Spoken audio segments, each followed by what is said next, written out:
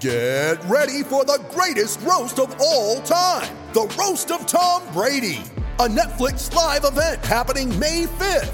Hosted by Kevin Hart, the 7-time world champion gets his cleats held to the fire by famous friends and frenemies on an unforgettable night where everything is fair game. Tune in on May 5th at 5 p.m. Pacific time for the Roast of Tom Brady, live only on Netflix.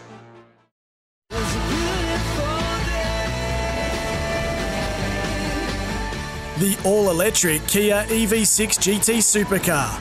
This is Sports Day with Badge and Sats.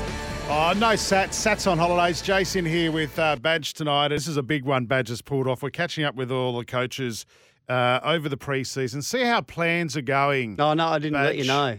What? No, we couldn't get Mel. We've had to. Oh, wow. I'd like to hear the reaction to that, actually, if we could, Rick. What a sledge, straight up. Just, mate, more respect. This is Sorry, I've always been second fiddle to Mal, mate. Always been second fiddle to Mal. This is the 1993 Dally M medalist you're talking to here, He did a lot more than that in the game. He did plenty. Raiders. You get in trouble nowadays for those sledges.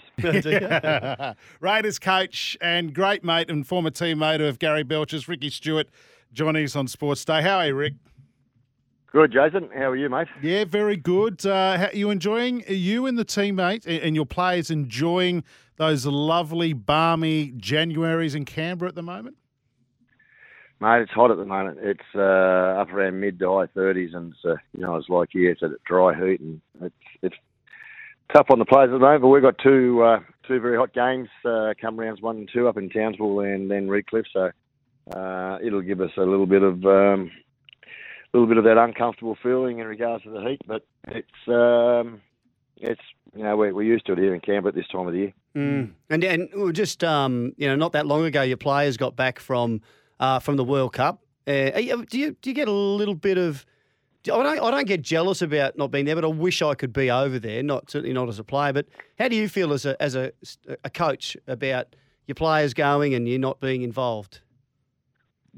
Oh, look, I'm really proud of the fact that they can come back and say that they've been on a tour. It's as close as you'll get to a kangaroo tour from an Australian point of view, and also the boys that are involved in the other countries. It's as close as a kangaroo tour, and we know how good those kangaroo tours were, the British Lion tours, and of the days we played, Badge. But the World Cup, I know the Kiwi boys.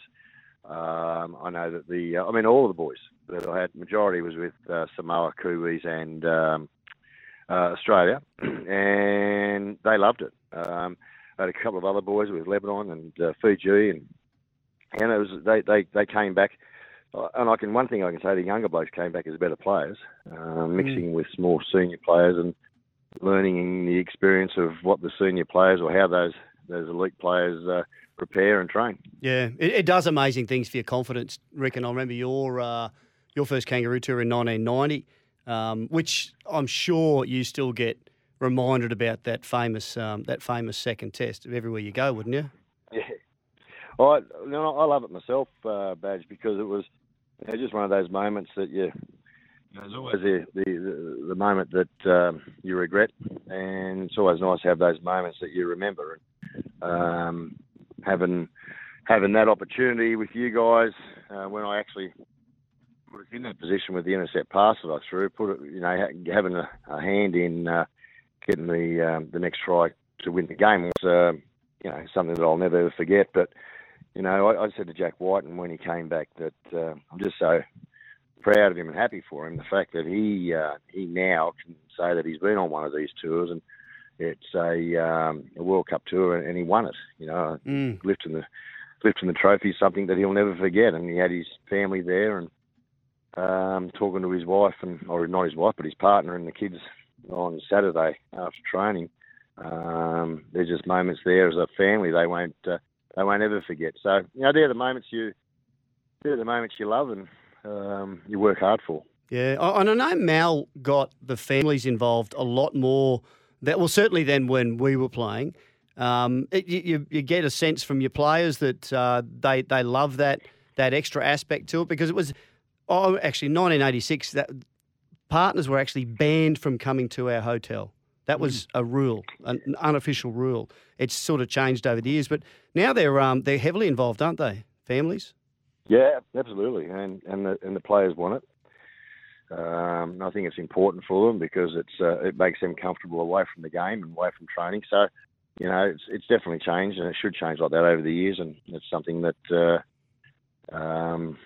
it's not new now. It's just we're accustomed to it. It's something that you make sure you promote. And we had the same thing on Saturday after training. We had all our wives, partners, children come to training for a brunch and just to catch up and get together because we've got a few new players, new partners, so they all get the opportunity to meet each other. Badge, how disappointed were you in '86 that Wise were banned from your hotel? Be honest. My wife, she actually didn't go over to terrific. England. Yeah. But there was a teammate of mine who actually booked his wife into a room in the same hotel as us. What? Snuck her in. She was there for a week or two. And his roommate kept sort of going, where is this bloke? He's disappearing every night. Anyway, no mentions, but he was my roommate, Jimmy. He wouldn't have paid for his own room. No, exactly. I don't know. He must have got some sort of special deal. Unbelievable. Hey, Rick, last night we were talking about great Australian coaches because Eddie Jones back into the fold with the Wallabies. We've got people who tell us coaches in any sport. And, of course, you coached Australia. I tried to push your name, but the boys wouldn't have a lot to do with it. Come on. How do you look back at your time coaching Australia? Oh, I really enjoyed it. It was probably the early part of my career that I was coaching NRL. I think I was about 6 years in and coaching New South Wales and into Australia. I enjoyed it. It was probably the most memorable game for coaching Australia for me. It was, apart from getting sacked, it was the game that was it the bicentennial game, bicentennial game, and it was the night we wore our traditional jumper, the heritage jumper, and we played against New Zealand, and it was the night that Jack Gibson passed away, and we played at the SCG. It was a very, very memorable moment, and something that I'm big on keepsake, and I've still got the jumper signed jumper by the boys and photos of that game. It was something very special.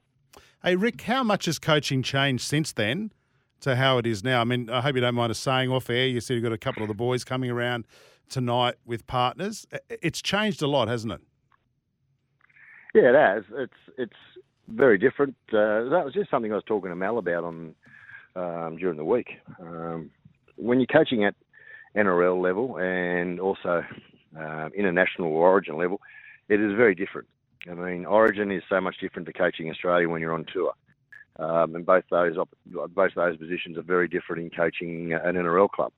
I've been very fortunate to coach at those three levels, and being on tour for a World Cup, being in an Origin series, and then being at the coalface for 30 odd weeks of the year, and that's only the competition outside preparation.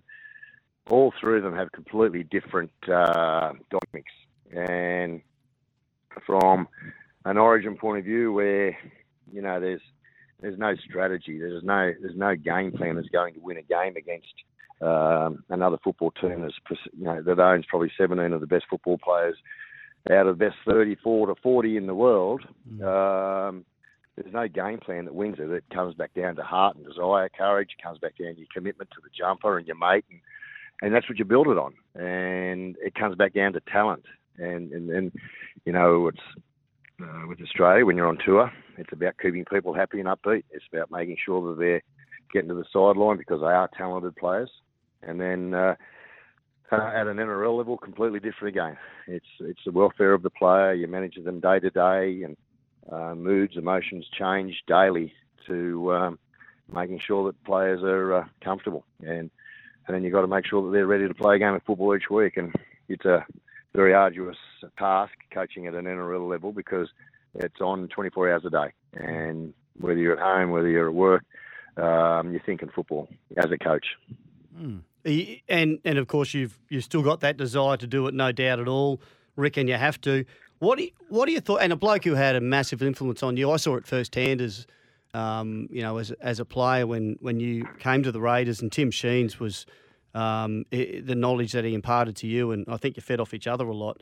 What do you think about him coming back to coach the Tigers? Is he the right man for the job?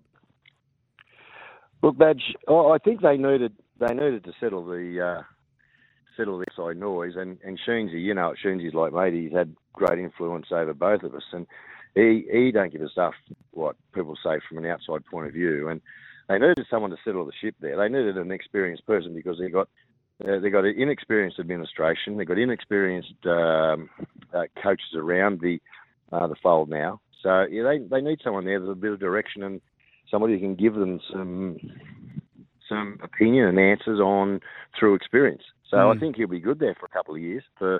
If they are going to bring through Robbie and Benji, he will be extremely good for them. And today, it's probably something you talk about with the coaching.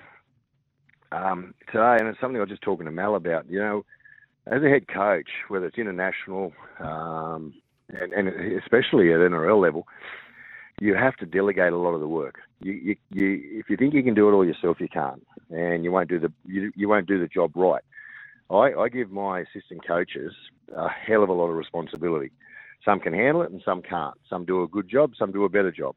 But it is so important to get the dynamics and the balance right because they have such an influence on the football team.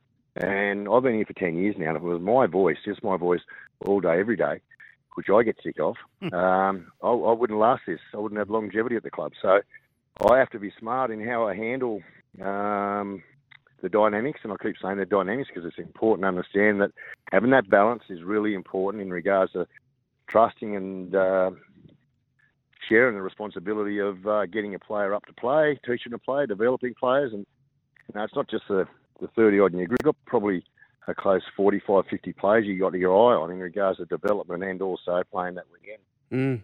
And I can attest to that. I went to training a couple of years ago, Stick, and I said something to you about defence and Patton or whatever, and you went, "Oh no, that's his job." And you pointed to one of your assistant coaches, and I thought, "Hang on, yeah, I just didn't expect it." But as you said, you've got to give them that responsibility. One thing you can't pass the buck on as a head coach is the flack you're going to cop when times are tough, and you've got to have thick skin.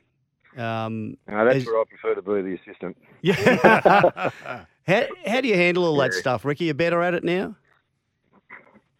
No, I'll never be better at it because I take it personally. One, it depends on who's throwing the flack or the criticism badge. If it's from social media and all that bullshit, that really doesn't hurt me. But if it was somebody who is making it personal that I'll take them on, and that's just in my nature. That's just me, and that'll never change, unfortunately. And I don't want it to because that's the Ricky Stewart that I know and I want to be. But and that's protecting players, to protecting myself, and protecting my club. But going back to the assistant coaches, you've still got to, and I've got to cop the flack if we get beaten because it's the way I want to play the game. Now, if the assistant coaches come to me and say, I've got a better way to defend, or I've got a better way to attack, I'll go that way. If they can prove it to me 100%, I'll let them take charge fully in regards to if they've got a better idea or a better strategy or plan. I've definitely got no ego there in regards to who wants to take the joy of winning a game of football or there's been many times I've walked into a press conference and I said, no, that wasn't my idea there. That wasn't my play, or that wasn't my plan. That was one of my assistants. I love sharing the joy of winning a game of footy. No, sharing the joy of winning a game of footy. If they've had an input into it and a contribution where I might have, in a press conference, for example, they said that was great coaching in regards to a certain aspect of the game. I say, yeah, that was Billy Smith, for example. Better than me. I'd take all of that so I can get. You do it every day here. Yeah. Now, what about players? For all those years I played with you. I didn't do much on the field. I had to. Thanks for listening to the podcast, and don't forget you can listen to Sports Day every day from Monday to Thursday, 6 p.m. or 5 p.m. Queensland time.